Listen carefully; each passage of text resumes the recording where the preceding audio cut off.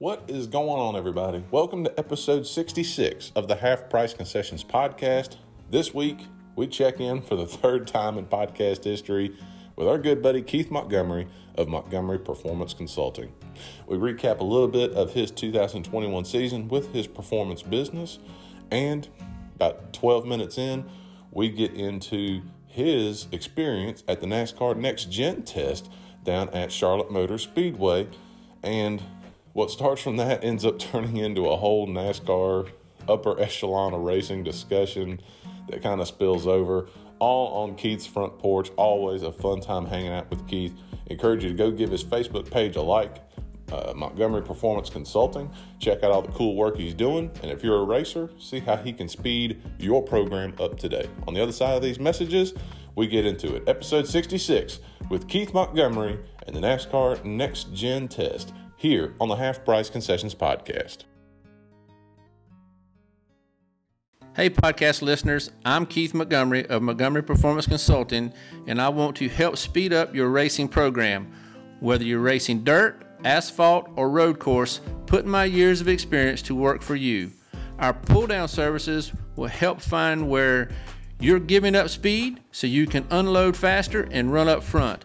We also offer trackside consulting and data testing to help you find speed and balance. And with our central location in Burlington, North Carolina, you can come to us for discounted rates on pull-down sessions.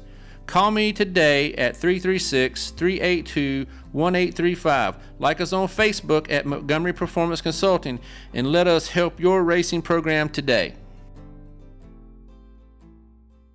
The Half Price Concessions podcast cannot say thank you enough to Roger Johnson and the awesome folks at the Performance Center Racing Warehouse for all their support of our podcast and of local racing. If you are an asphalt racer and you need your front or rear clip fixed, Performance Center has some of the quickest turnarounds in the country.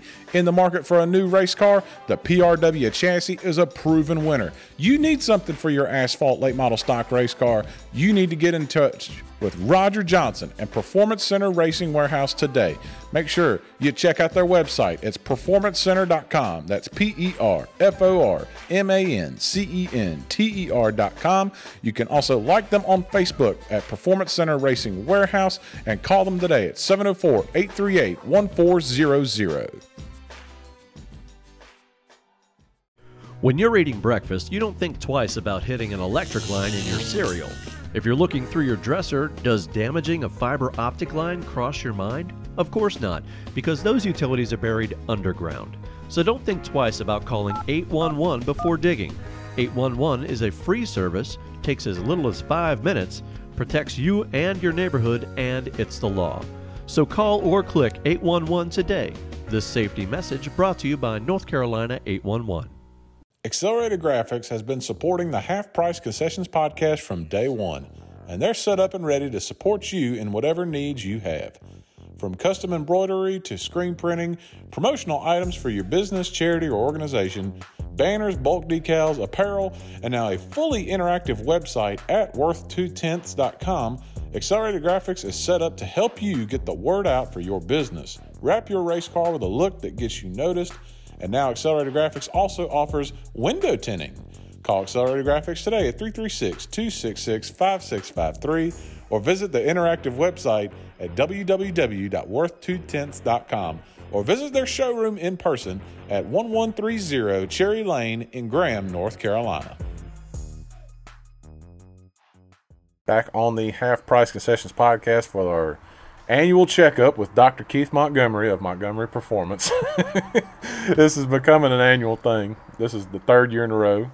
And technically, Keith, you're on the podcast pretty much as I am or anybody else, because your advertisement plays on every episode. But good to be back with you to check in. Before we get into the title of the episode is what you ran into with the NASCAR Next Gen car, but obviously a lot more going on than that. For you, as 2021 pretty much wraps up and everybody's kind of in off-season mode, how was the year for you and Montgomery Performance as a company? It was successful, and I'm thankful for the customers that we had, and a lot of our customers saw success. some that allow us to talk about it. Others, they want to protect their anonymity. They feel like they have an advantage, and they don't want their competitors to realize the advantage. So they've asked me not to disclose who they are and what they're doing. But we've had customers all over, and in Indiana, we've gone and helped some guys on dirt, and we've gone and helped an asphalt guy. And we've been to Maine and twice. We've been to Indiana twice, been to Maine twice. Had some customers come here from Tennessee. Had some customers from South Carolina come here, from Virginia come here. Actually had a guy from Indiana come here. Had some guys in Michigan call us and have us to analyze their data and kind of break down what they're doing, what we saw, and try and improve their performance. And it was a team, and both those guys reported back that all the stuff we worked with them on was major help, and it took them to the next level with their program. The guys in Indiana did a data test and a pull down, and that took their program to the next level. They had not won. At best, they were a third place car, but after the data test and the pull down, they lapped everybody but a third place man. Nice. Which was really good. Our good friends up in Maine weren't having just weren't dominating, and we went and did a data test with them, and they both groups really started having an extremely fast car. Can talk about one of them, Wyatt Alexander, great family, known his grandpa for a while, his dad Brett. They are just extremely good people, and was fortunate to go and do a data test with him. After that data test, Wyatt would set the fastest lap in practice, fastest in his heat race, and fastest in the race, and he won a lot. He ended up winning the last race that Beech Ridge had, so that was nice. It's just you get customers, and they see where they can improve the program, and it's just whether it's coming here for the pull down or us going there, data testing with them, pulling down with them, or just consulting with them. It's been fun, and it's the dream is to help more people have success in the sport, so the sport stays healthy. And that's chugging right along. And, part of the podcast is got a call to do a data test with a cup car. Yeah. And the weird thing is I worked at that level for so many years, and then got away from it because I didn't really enjoy it, and started my own company. And then next thing you know, this level's wanting my company to help them. I was like, well, okay. About to say, you got roped back in eventually. Yep. Real quick, because I feel like once we fall off in the NASCAR well, we're gonna have a hard time jumping back out, because I got a lot of questions. Okay. But another thing I know we had emphasized last year when you came on, and we made a series of videos that are on the Montgomery Performance Facebook page about the benefits that you opened up for guys being able to come here and save a little money to get your services and not have to pay for it's a lot to travel around with all the equipment you bring. How was the response on your end for guys coming here to your house to do the pull downs and take advantage of what you offer? It's good, very good. Had guys from all over, Tennessee, Indiana, Virginia, South Carolina, North Carolina, down by the coast. Just several guys have come, and all of them, you can't. There's so many variables you can't see, but we managed to help their alignment, help their loads, help their program, and every one of them saw major gains in their program. You can't just pull the car down and magically make a guy a winner. Yeah. Although we'd love to. So not everybody just won races. but every one of them told me, not one person's left here and said, "You screwed up my program, man." It was a waste of my money. Give me my money back. Everybody that has left here has called back, had positive feedback, and said, thank you so much for what you did, and we're going to tell our friends, and a lot of them want to tell somebody.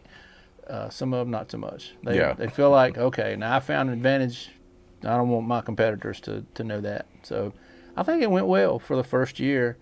Obviously, we'd like to be busier, but what we do is so specialized. And, a lot of guys are starting to learn about it and realize how effective it is and how much it does help your program. Because in the old days, let's face it, we went to the racetrack and we just ran laps and we threw everything at it but the kitchen sink. Yeah. Sometimes, luckily, we hit on something that was fast. And then there's been cars where you just take to the racetrack and you throw everything at it and it just never responds. While burning tires, fuel, and wear and tear on the engine. Exactly. And then later in life, you get it on a pull down and you realize, oh man, my bar's bound up. And that one simple problem, just fixing that one problem, set the car on fire. And, so a lot of guys are understanding that, it's not just a magical tool, it's an alignment tool, and it can make your car so when you go to the racetrack, you're fine-tuning, you're not chasing a massive problem. Yeah. And that's, a lot of guys are starting to learn that and go, okay, I need to take advantage of that. And by us making it more affordable where guys come here and pay by the hour instead of, paying me a lot of money to come to their shop, a lot of guys are starting to take advantage of it and go, yeah, that's extremely affordable, man. That's cheaper than a set of tires. I got to go do that. I know one of the things, I went back and listened last year when we talked, one of the big things you keyed on was being able, not only is it a more viable and in some cases a much more affordable option to do the pull down as opposed to going to a racetrack, renting it, and all those expenses, but it also is a little more controlled of an environment for guys to try things like a different spring or a different shock or something of that nature, and you're not wearing your car out to do it, but it's somewhere where you can do that, and you're getting kind of the same thing over and over. Whereas we go to the racetrack, if we go in the morning and the track's one temperature, the sun's not on it, but then we get to the afternoon and the track bakes and things change, you have I guess being here, it's a lot less of a variable to try to acquire not just data, but knowledge on here's what it's going to do if I throw this on there. Oh, yeah, no doubt. And the one thing where more and more guys are starting to understand is what our one customer in Indiana understood. He data tested, and then he came and pulled down. Now he understands that we can map that corner out, corner entry, corner middle, and exit with using the data. It's his car, his track. The information is precise. There's no more accurate information. And we can look at the wedge curve or cross, however people label it, and everybody fights tight in the center, loose off. No matter who it is, at the cup level and mini stocks, it don't matter. It's everybody's tight in the middle, loose off. And so one of the things we do with that is we look at changes and we run it through those cycles again to see if we found a change that will take wedge away in the middle but increase the wedge on exit. And that's where we woke the car up in Indiana. Yeah. We used the data and the pull down to make changes, find changes that would de-wedge it in the center and increase the wedge on exit. And he went from running third to lapping everybody but third. So I ain't saying we can do that for everybody. You're not going to take a 20th place car and start lapping the field, but you will be way head and shoulders above where you were, and it's I can't describe the value in that, because you get to see it's your car, your information, your track, and you find changes that help combat what you're fighting. Yeah. And it's like, if we could have learned this stuff 20 years, 30 years ago when I drove, man, I was like, holy moly. Maybe you'd have been in Cup. No, I don't know, but I think we'd have won more than we did, and that would have been that'd been fun. Yeah, that'd been real fun. I know you've traveled a lot, but just from this year alone? Was there anything real cool that resulted from some of your travels, like something cool you got to experience? Because I know last time you talked about, because of what you did in your career path, you got to go ride around Alcatraz and you got to go do all this cool stuff. So just from this year and you travel for the performance, was there anything cool you got to do? Like, man, like that's pretty cool. We got to visit some places in Maine, and that was like we instead of getting a hotel, my wife Susie went with me, and we got a cabin. Yeah. And oh, it's so beautiful there, and it was so affordable. It was cheaper than a hotel, and it was nicer than a hotel. You didn't have to ride elevators. You didn't have all the noise. It was tucked off in the woods, and it was a young couple, very nice people, and they had a maple syrup business, and they rented out cabins, and we rented from them, and they was telling us, where the local eats are and that sort of thing, and that was just a really neat experience to stay in that cabin, to see all the countryside, and and eat at the places that they recommended. Just beautiful. I mean, it was like you see things there you just don't see here in North Carolina, and it was like, I see why people live in Maine. Heck yeah. Yeah, it was just beautiful. So that was one, and my wife, she really enjoyed that. It was the cabin, that was neat. It actually had, in the bathroom, it had a mirror over here, a table and a chair for her to sit at with light to do her makeup, so she's not standing okay. So it was a neat thing for her, and was like, holy crap, that's pretty cool. Yeah. I didn't put on any makeup, but she did. Yeah. Hey. So, from all that fun, now I'm going to take us down the Primrose Path. I'm just kidding. But I'm just endlessly curious. So, you posted some pictures on the Montgomery Performance Facebook page from when you got to go down to Charlotte and got to be involved in one of the latest NASCAR next gen tests, whatever they're calling them. So before we even get to the racetrack, like, how'd you even get an invite? Because I know I don't think you were probably beating the door down to go get to seek this opportunity out, I should say. So how do we even get started with you even being like, oh man, I guess I'm gonna go to Charlotte? A good friend of mine, Bob Bowles, reached out and said, hey, I've got this computer program that I've designed, and it's a sim program, and I need data to validate it. And there's a team that's wanting me to help them do some things, and we need to contract you to put data on the car and provide me with the data. So I was like, well, okay. I'll do that. You didn't have to load the DSS up or nothing? No. And so I go down November the 16th, and Bob meets me at the shop, and we work with the team and get the data system on the car, and find out that the test is longer than we thought. It was going to be 2 days, and it was going to go from 9 a.m. to 8 p.m. Wednesday, and then 9 to 5 Thursday. It's like, Bob, you didn't tell me about that, dude. Yeah. Well, he didn't know, because NASCAR changed things so much so late that he didn't know. So that's how it started. A good friend of mine reached out, and so I got the data and provided it to Bob, and he validated his program. His sim program worked flawlessly, and it predicted what the data provided.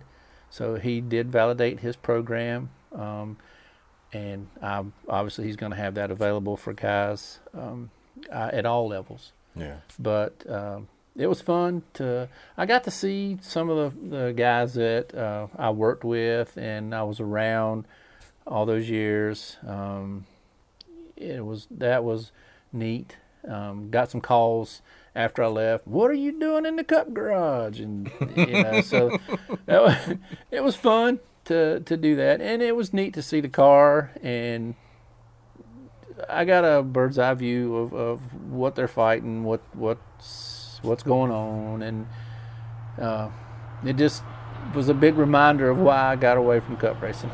Yeah, because I remember we had talked on one, and you had talked about when the car tomorrow had come out back in whatever year it was, and you had been involved in some testing with that. Yep.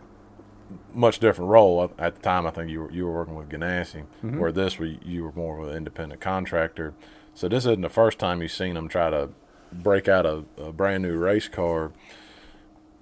And it's to me it's the aesthetic is completely different, but I feel like a lot of other things remain the same. What I mean by that is, like, with the car tomorrow, they all look the same, and that was a big criticism of them. Where this one, the big thing they're selling is that it looks like what you go see at the showroom, if the showrooms had cars anymore, because then none of them have cars.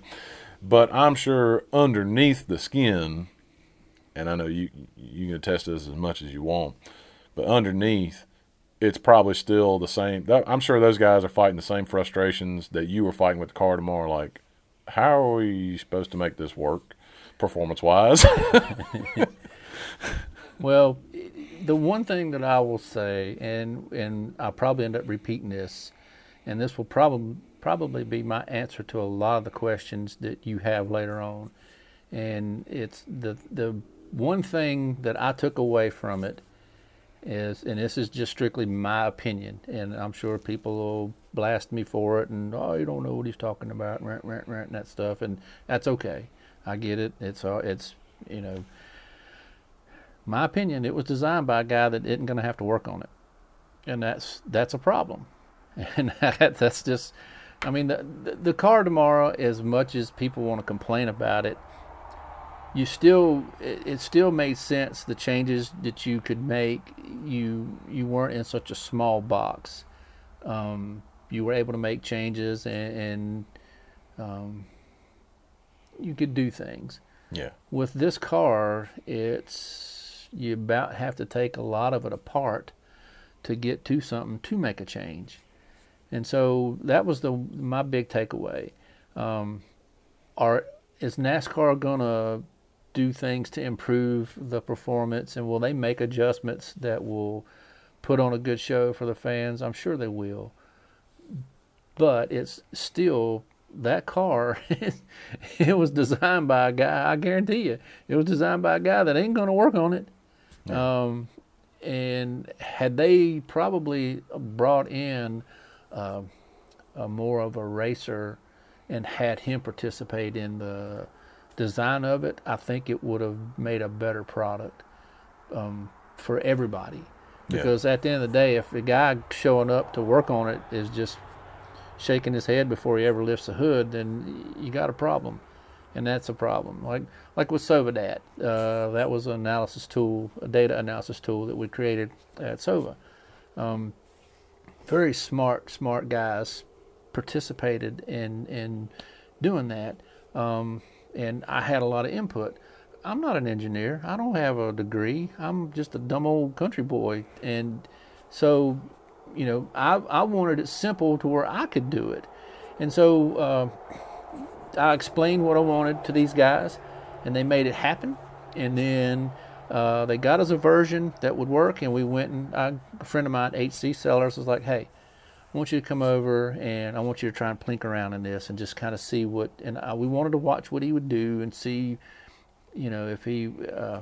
if it was cumbersome to him. Yeah. And you know how this goes. Anytime you get a racer with HC's experience and knowledge plinking around in something, he may have a better idea than you. And so, because he's looking at it from a completely different standpoint. He's looking at it like, how can I learn something from this? Yeah. And so HC came over and plinked around in it, and he's like, why is this like that? That's stupid. Why don't you do it this way? And the engineer was sitting there taking notes. He's like, yeah. So to me, if NASCAR would have done something like that, I think they would have a better car for the guys. But that's just my opinion. And I know I'm gonna get raked over the coals for it, but I think if you took a poll from the guys that actually have to work on this thing, you probably would get 8 to 9 of them out of 10 and be like, I don't like working on it. It's you have to disassemble things to get to it to make the change you want to make. You know what? And it sounds like the same complaint that a mechanic that works on a passenger car says nowadays. Yeah. Your cars from the 80s and into the early 90s, everything was a lot more accessible. Things weren't quite hidden as much, and now I see it in the form of Facebook memes from buddies of mine that are mechanics or even just body guys that actually have to work on these things, not just drop them off. They actually have to work on them, and it's like, I mean, you look under, my wife's got an Equinox that's a little newer than my F-150. You got to take off so much stuff just to get to anything in the motor, let alone where stuff's sitting. So I see exactly what you're talking about, where it's like, this seems to have not been thought of in a way where you're going to have to be a specialist to be able to get to things. Well, if you think about it, so look at it from these terms. You broadcast at dirt tracks, and them guys get 3 laps, and then they got to make changes, and they got to come out and be ready to stand on the loud pedal. Yeah. Well, in NASCAR, you only get so much practice. Well, if it takes you, you want to get back on the racetrack, but if you got to take 30 minutes to make a change, and you only got 45 minutes, you've done lost 30 minutes of your practice. I don't know that they will face some of that. I think they may. Those guys are pretty smart, and all of them are really intelligent, and they can figure out ways around it. It's just, I think, coming out of the box, you're going to hear a lot of complaining and a lot of fussing. But as they have time to work with it, and they get more familiar with it, and they start understanding, okay, this is the changes we can make, and so, then I think it's going to show up a problem that I'm forecasting. Yeah. Is all the guys are going to come to the same conclusion, and they're all going to be going the same speed. And it's going to be, I'm not going to say it's going to be an IROC series, but those guys are pretty smart. And when they maximize this thing out, and they're all going to be going the same speed, and then what? Yeah. Then what are you going to do? Then who's going, what differentiates one from another? And what happens with that? I have seen this every time someone tries to do a deal where, all right, the difference ain't going to be motors. Everybody's going to be on the same motor. Yeah. Everybody's going to be on this. What happens is whoever gets out front never gets passed, because no one can make up the difference to make a pass and actually race, because we all basically got the same thing out here. The only thing different is the guy wearing the fire suit. Exactly. Yeah. So and I see that, like I said, that's me forecasting down the road. Once these guys have enough time to tinker with them and work with them, they're all going to migrate the same way, because they're smart. They understand. They know. I mean, and they have every tool accessible. They have Kinemax compliance rigs. They have 7-post. They have sims, simulation programs. So they're no dummies. They're all going to go to the same direction, and they're all going to maximize the same car. And so then what? Then what do you do? And that's the question that NASCAR will have to answer when they get to that point. They're not even remotely close there, because there was such a variance in speed at this one test. But give them enough time, let them play with it, and you're going to see them all running the same speed. Yeah. Pretty much like, because nobody keeps secrets in NASCAR. Nah, it's like middle school gossip, I'm sure. Oh, it's worse than a beauty parlor.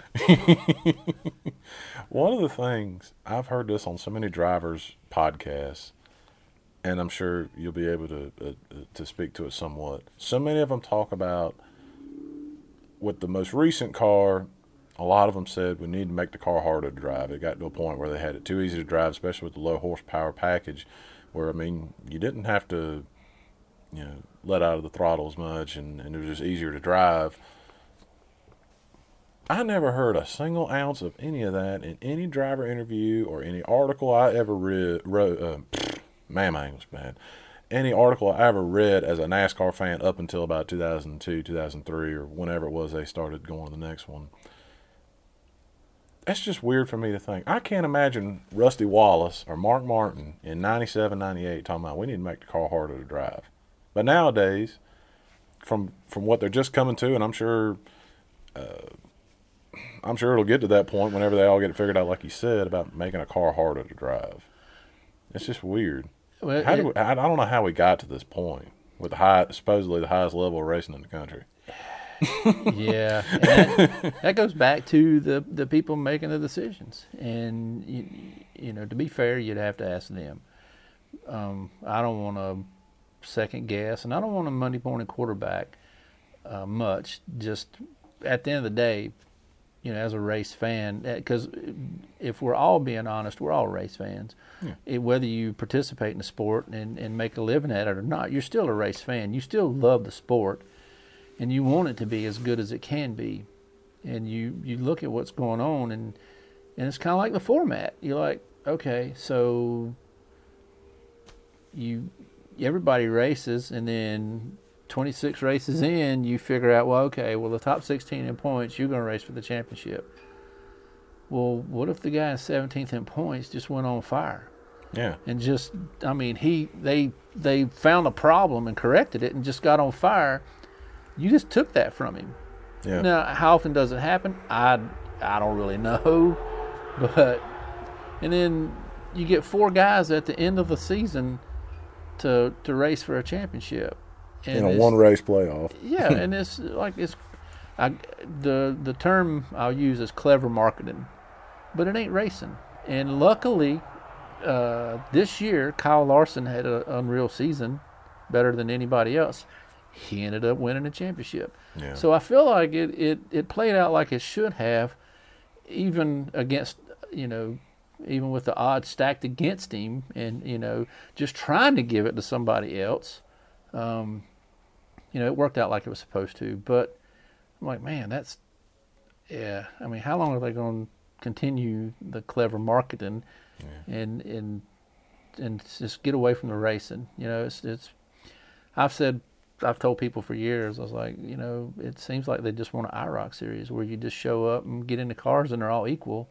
Yeah. And the better driver wins. And I don't know if that's the goal or even a thought process for them, but it sure seems that way, and it's odd. Yeah, just odd. I mean, because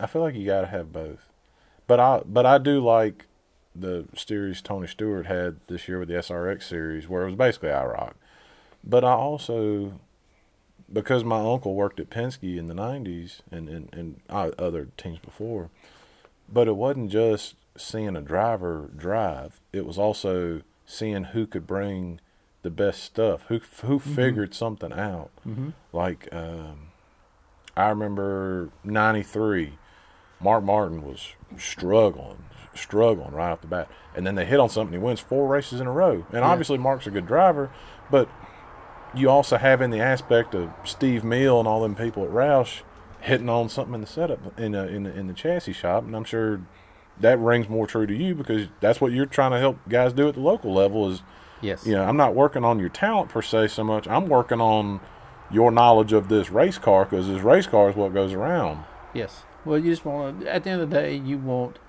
the 4 tires or the rubber meets the road, and you want as much of the tire on the racetrack as you can in the center of the corner. and the guy that's smart enough to do that is going to go faster. But when you're in a box that they're in, like I said, they're all going to get to the same conclusion because they're smart. All them guys are smart. They know what they're doing, and they have access to even the low-budget teams, if you want to call them that. They all have access to a simulation program, and the simulation is going to tell them the same thing. So they're all going to go the same direction. And it's just, how long is it going to take them to get there? That's the question, and that's what it'll be interesting to see during the season. You know, how long is it going to take them to get to where somebody's just not dominating, and where, okay, they're all out there running the same speed, and it's like, well, who's going to wreck him to win? What was the atmosphere like, as far as like, was there like any big thing on like staying hush hush or staying in your lane as far as like communicating, or was it kind of like just like any other test you ever been to? Like, what was that aspect like as far as just the atmosphere? There were some guys fussing, and like I'm holding it wide open, and what else we gonna do? Yeah. Because I made the joke. I got onto the engine guy we had at Atlanta, and I was like, we need some more power. And he said, is he holding it wide open? I said, well, no. He said, well, he ain't using all he's got. You need to get to work on the car. Yes, sir. Yeah. So, I mean, if you're holding it wide open, you're using all you got. And then what else you going to do? So some guys were fussing about that, and the speed they were going, they wasn't going as fast as they would like to go. They feel like if you got the speed up, then because now you can hold it wide open. Yeah. But if you get the speed up, if you give them a little more power or take something away from them, then they're going to have to lift, and then handling is going to come into play. But when you maximize everything out and everybody's got the same thing and you're holding it wide open, and what do? You draft maybe and slingshot, but I don't know that you can slingshot. Yeah. So, like I said, NASCAR they are really good about staying on top of the information and looking at it and evaluating it, going, okay, we see a problem and let's address it and let's fix it. Now, the fix they implement, you're going to piss some off. And some guy's going to like it. I don't think NASCAR, it's like an official. I would never be an official. It just, the dude can't win. Yeah. I mean, it don't matter if he is as fair. Like, he goes to church every Sunday, every Wednesday. He prays all the time. He prays over the decision he makes. He still is going to make somebody mad. Yeah. So they're going to irritate some people with what they implement, and they're going to make some happy. But I think they'll address it and try to get it to a better show. But I'm optimistic that it will, because like with the car tomorrow, they realized right away, like, ooh, whoops. Yeah, let's do some things. And they, like I said, they've got their thumb on the temperature of things. So, and they do a good job of listening to the drivers and teams, and they adjust. So I haven't watched much of it in the last bit, but I may watch this year just to see what happens and how long it takes them to get to where they need to be. Gotcha. Yeah. What'd you think of the bodies? I know the body seems to be the big thing they're selling, is just how much it looks like a production car. Yeah, that was interesting. And two, I look at it from a business standpoint too. I've got some friends that are in the sport still, and one of my good friends, John Kinder. I think you got to meet John a while back.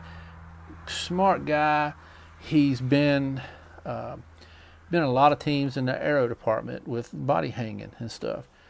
Well, it's kind of taken him out of a job. I mean, he is extremely smart, understands he can make this panel a certain way and maximize everything. Well, they've taken that out of it. Yeah. And it put guys like John out of a job, basically. So I understand it's kind of like Walmart implementing the self-checkout. Yeah. It's taking people out of a job when jobs aren't really, well, let's keep political crap out of it. Yeah. But at the end of the day, you don't want to eliminate jobs. You want to add jobs is the goal, and they're eliminating jobs and fabricators, body hangers. that was going to be the next thing I asked you, is how many guys you knew that did fabrication for so many years that now it's like they're not needed anymore. Yeah, I mean, teams have been able to cut back on the amount of guys, and I mean, it's sad. It's just, it is sad, really truly sad. Things have gone more toward the engineering side.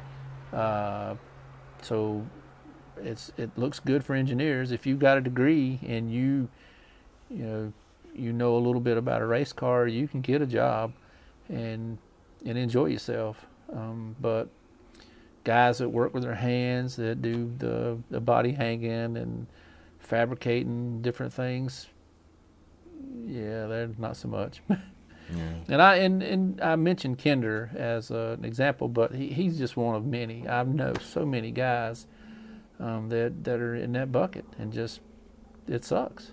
Yeah. But what do you do? I mean, it's corporate America, I guess. Yeah. There was some talk on some things I was listening to about, was this a NASCAR thing? Was this team owners wanting to cut salaries and do that?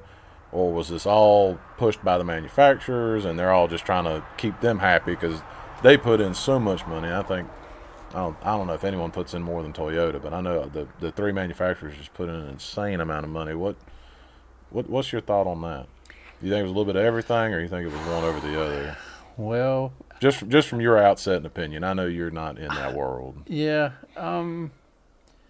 I know at one point they were trying to develop a manual. You know how you got an owner's manual with your car, and the manufacturers do that. They tell you, okay, your TPS sensor is malfunctioning, how to reset it, how to do this, how to swap it out. And it's step by step. They create a manual that tells you that. Well, teams were going to create manuals to try and show you where things went on the race car, how they went, and so they could eliminate the high-paid guys that had 15, 20, 30 years experience and go out and hire a kid that didn't know much, but he could read, and he could follow direction, and he could assemble that race car. So there were some teams that were going to take that approach, and so I don't know how much of it was team owner. Honestly, I feel like it's a whole compilation of things. And one of my good friends, Stephen Lane, they call him Bone. That came from over at Penske. It was basically Backbone. He was the backbone of the 12 car for Mayfield, is where that came from, and they shortened it down to Bone. He and I were talking at Bristol, I guess, in 2002, and we were having a long heart-to-heart talk, and he said, cool, he said, pretty soon it's just going to be 5 owners that own everything. And it's basically gotten there now. He said it's going to be 5 owners that own everything. He said the sport's going to look completely different than what we're used to. And I don't know if he had a crystal ball or if he had a genie had granted him that. I don't know how he came about it, but he was spot on.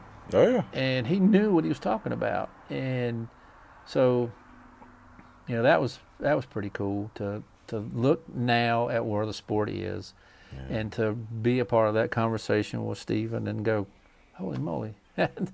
He nailed it. It sure did play out. Right. You know some lottery numbers I can pick while you're at it? Exactly.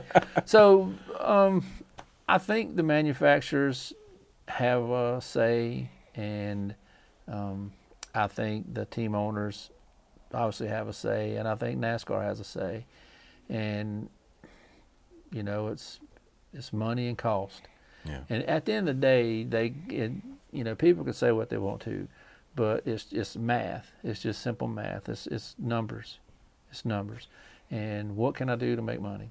And because they have to make money. Yeah. They have overhead they got to pay, and it's just you got to make money. That's the sad truth. And so they're looking at ways to trim cost and remain profitable. And the problem that they really don't want to talk about, and I'll get in trouble for this one, but I'm okay with that, is years ago you had 50, let's just say 50 cars fully funded with one primary sponsor for the entire season, showing up for 43 spots. So you had your Napa car, you had your DeWalt car, you had your Lowe's car, your Home Depot, your Shell, Goodwrench. You know, you had those primary sponsors that would fund the season, and the cost just got so out of control that it just became it's like hide and seek to try and find a sponsor that could afford to be a primary sponsor for the entire season. And then you over years you saw it transition into like, well, you have 4 or 5 different companies that sponsor the car, and they have certain races that they'll be the primary sponsor on the car. But you don't ever see a car that is just fully funded by one like Home Depot. You don't see a Home Depot car anymore. Napa, you don't see a Napa car the entire season. You see multiple sponsors because it got too expensive, and they couldn't justify the return they were getting. So that's part of the problem. And do you think it was always going to get to that point, or do you think they sped it up? Like, I feel like racing always gets more expensive, but there are things that maybe we could have done to slow it down where it didn't progress too fast. Well, I'll give you an example. Look at the short tracks. So your Saturday night racer, majority of them work a job and then come home and work on their race car.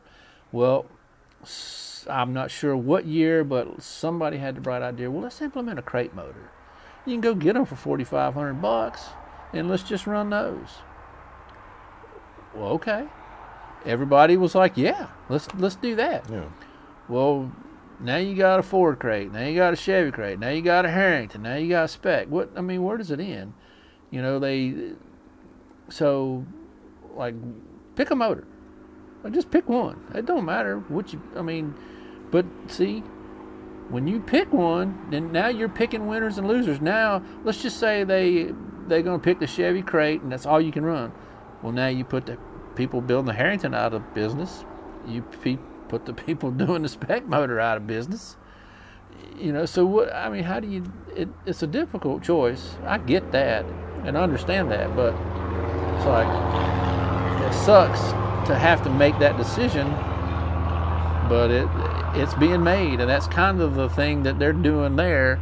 It's like, well, who do we eliminate? Because we got to eliminate something. Because you can't get a sponsor to throw out $30 million for a season and just fund it the entire time. It's not happening, and this is where I'm gonna get in trouble. Sponsors, they're not stupid. They're very smart people, and they bring the bean counter with them to the track and stuff. And look, I don't begrudge any driver. I'm thankful we have them. I'm very thankful that they're doing what they're doing, and they're making a lot of money. I get it, and I'm thankful. I don't begrudge them. Yeah. Because I didn't sit down and negotiate their deal. They did. Yeah. So, but the sponsors came, and they see the $8 million jet sitting at the airport that the driver owns, and then they get to the track and they see the $4 million motorhome that the driver owns. They're like, well, what the hell are we doing? Yeah. Are we providing this gentleman with a lavish lifestyle, or are we sponsoring a race car and getting a return on our money? What are we doing? So the bean counter started asking those questions, and it's like, wait a minute. We don't need to give you people this much money. Yeah. What hold on here. So that's when, and like I said, I'll get in trouble for that one right there. Kind of like, Jeff Burton spouted off years ago about, well, these guys are making too much money, and talking about crew members. Yeah, and then Dale Jr. said something about driver salaries are going down because they're just not. It ain't there no more. No, all the old guys that had those high salaries that carried over from the '90s and early 2000s, that ain't there no more. No, none of that's there. And like I said, you look at it, and it went from a guy like Dale Earnhardt that came up hard, that raced his guts out, and he made it. Yeah. And he made a pile of money. Look at Todd Massey. That dude, he could drive one sideways with one eye shut and one hand behind his back. That man could wheel a race car. Yeah. But he just didn't make it to that level. Now, you got guys out there that don't have near the talent of a Todd Massey, a Barry Begley, or a Jay Fogelman, or some of those guys. And I'm not trying to eliminate anybody or not mention anybody. Those are your contemporaries. Those three came to mind. But now you got a guy that his daddy will write him a check and pay for the ride. And Richard Petty would stand around till the very last fan got an autograph, because he knew that the fans was where his money came from. Well, the guy that his daddy's writing a check, he don't care, because his money's not coming from them fans. His money is coming from his daddy. So he don't need them fans. So he don't stick around and sign until the last fan is happy. As soon as it's over, he gets on a golf cart, he's rushed over to a helicopter and taken to his jet, and he goes wherever he wants to go. And there's a disconnect. And that's part of the problem that they're having with the sport. Nobody wants to talk about. Yeah. NASCAR did it too, though. Oh, NASCAR did. I remember someone posted a YouTube clip from '96 when they ran the last race in North Wilkesboro before they were losing their dates. And Darrell Waltrip said, we're doing a lot of taking, but racing at places like North Wilkesboro, he's like, that's how we give back to that segment of fans. He said, we're going to get to a point where all we're doing is taking, not giving anything back, and those people won't be there anymore. That's right. So now they are literally reversing course with trying to get North Wilkesboro back open. Exactly. And I think that's just a symbol of a bigger. I think you get what I'm saying. I do, and look, full disclosure, I made a good living in the sport, and I enjoyed a lot of the years I was there.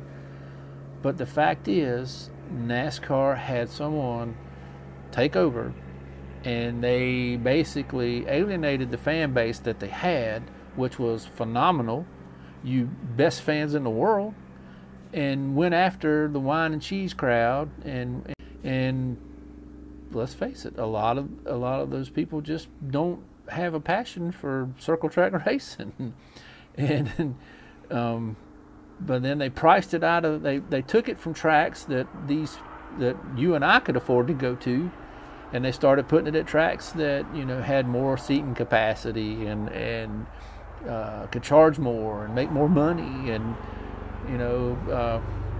they lost the way. Like Bill France, if he had a sponsor come to him and say, hey, I'd like to do something with the sport, he knew his teams, and he knew who was struggling and who would do a good job, but they just needed a sponsor. He would take them to the team and be like, look, he'd marry them up. Yeah. He knew if his teams were healthy, his sport was healthy. They lost that. They lost sight of that, and NASCAR started gobbling up all the sponsors, and now they went from 43 teams. So let's just say back when I participated with sport, there was probably 50 teams fully funded. Yeah. For 43 spots. Well, now they can't even get 40 spots sometimes. Yeah. Some races, they don't have 40 cars. Yeah. So they've taken away 3. So you look, it's not 50 cars showing up anymore, fully funded. Now you're barely getting 40 cars sometimes showing up, and they're not fully funded. Let's be honest, there's some that are starting parks, and NASCAR has a way of alienating those guys. Yeah. I mean, they're just trying to make a living. Yeah. And they show up and they go, well, you got to run the whole race or you ain't getting paid. Like, well, okay.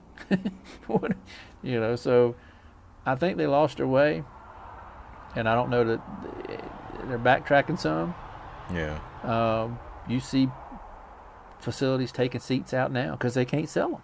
Yeah. And, like you say, they're talking about opening up North Wilkesboro. Just to try to drum something back up. Right. So, but you look at what happened. Rockingham, that was a cool racetrack. North Wilkesboro, cool racetrack. Heck, NASCAR Busch cars used to go to South Boston in Orange County. Yeah, and Hickory. Myrtle Beach. Myrtle Beach, yeah.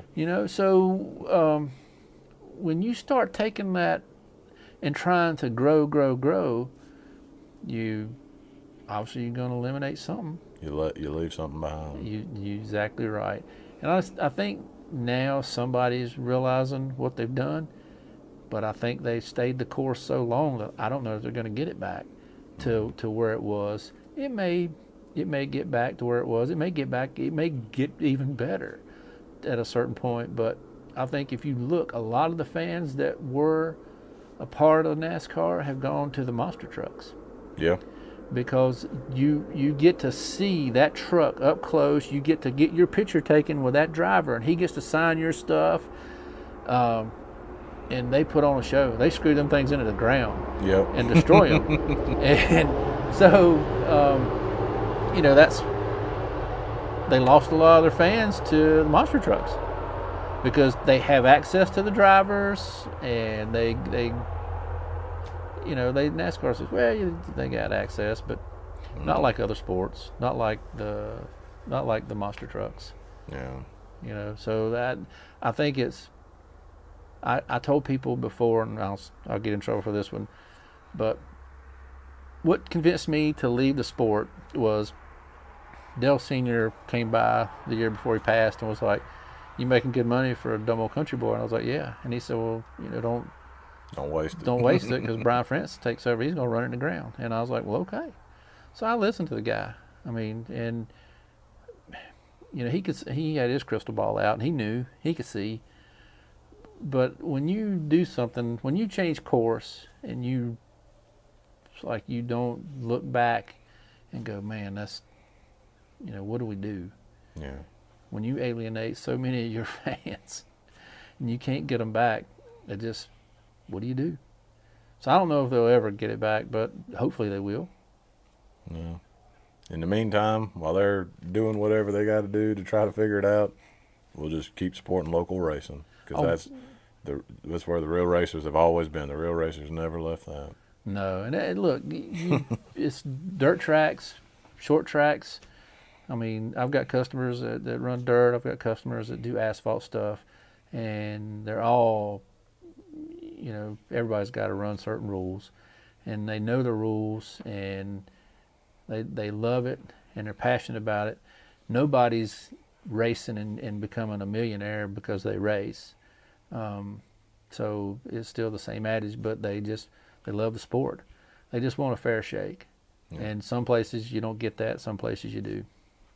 Yeah. Well, I think that'll hold us over for an off-season check-in. Heck yeah. Appreciate it as always, brother. Thank you, man. Oh, real quick before we go, I was going to give you a chance. I know still some things getting finalized, but you got something coming up in January. You're going to be working on. Yes. Or working with, I should say. Yeah. Lenny Doughton from DRP and Bob Bowles, who rode at Circle Track, and now he's writing some for Speedway Illustrated, and he's got technical stuff. We decided we're going to put on a seminar January 21st and 22nd at DRP, a 2-day seminar, and it's going to be the latest up-to-date technology that's available, and just really help people understand what's going on, and a lot of good information will come from that. And we're going to try to get some guest speakers. Right now, we don't really have people lined up, but we're working on it behind the scenes, and just trying to hash out all the details. Be on the lookout for that. If you you don't watch a magazine.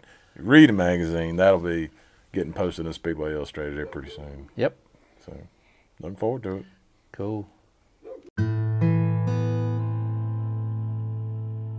Thank you for listening to the Half Price Concessions Podcast. Thanks to our partners at North Carolina 811, Performance Center Racing Warehouse, Accelerated Graphics, and our buddies at Montgomery Performance Consulting. Make sure you hit the subscribe button on whatever podcast platform you're listening on. And if you're listening in on YouTube, hit subscribe and hit the like button. We would sincerely appreciate it. Before I let you go, in this season of Christmas, as we get ready to celebrate the birth of Jesus and we gather with family and friends, I want to just give you a little reminder of the reason for the season. It's found in Luke chapter 1, and I'll start in verse 30, as the angel Gabriel has come down to speak to the Virgin Mary and tell her about what's to come. And the angel said to her, "Do not be afraid, Mary, for you have found favor with God. And behold, you will conceive in your womb and bear a son, and you shall call his name Jesus. He will be great and will be called the Son of the Most High. And the Lord God will give to him the throne of his father David, and he will reign over the house of Jacob forever. And of his kingdom there will be no end. God bless you guys. I hope that you have a great day.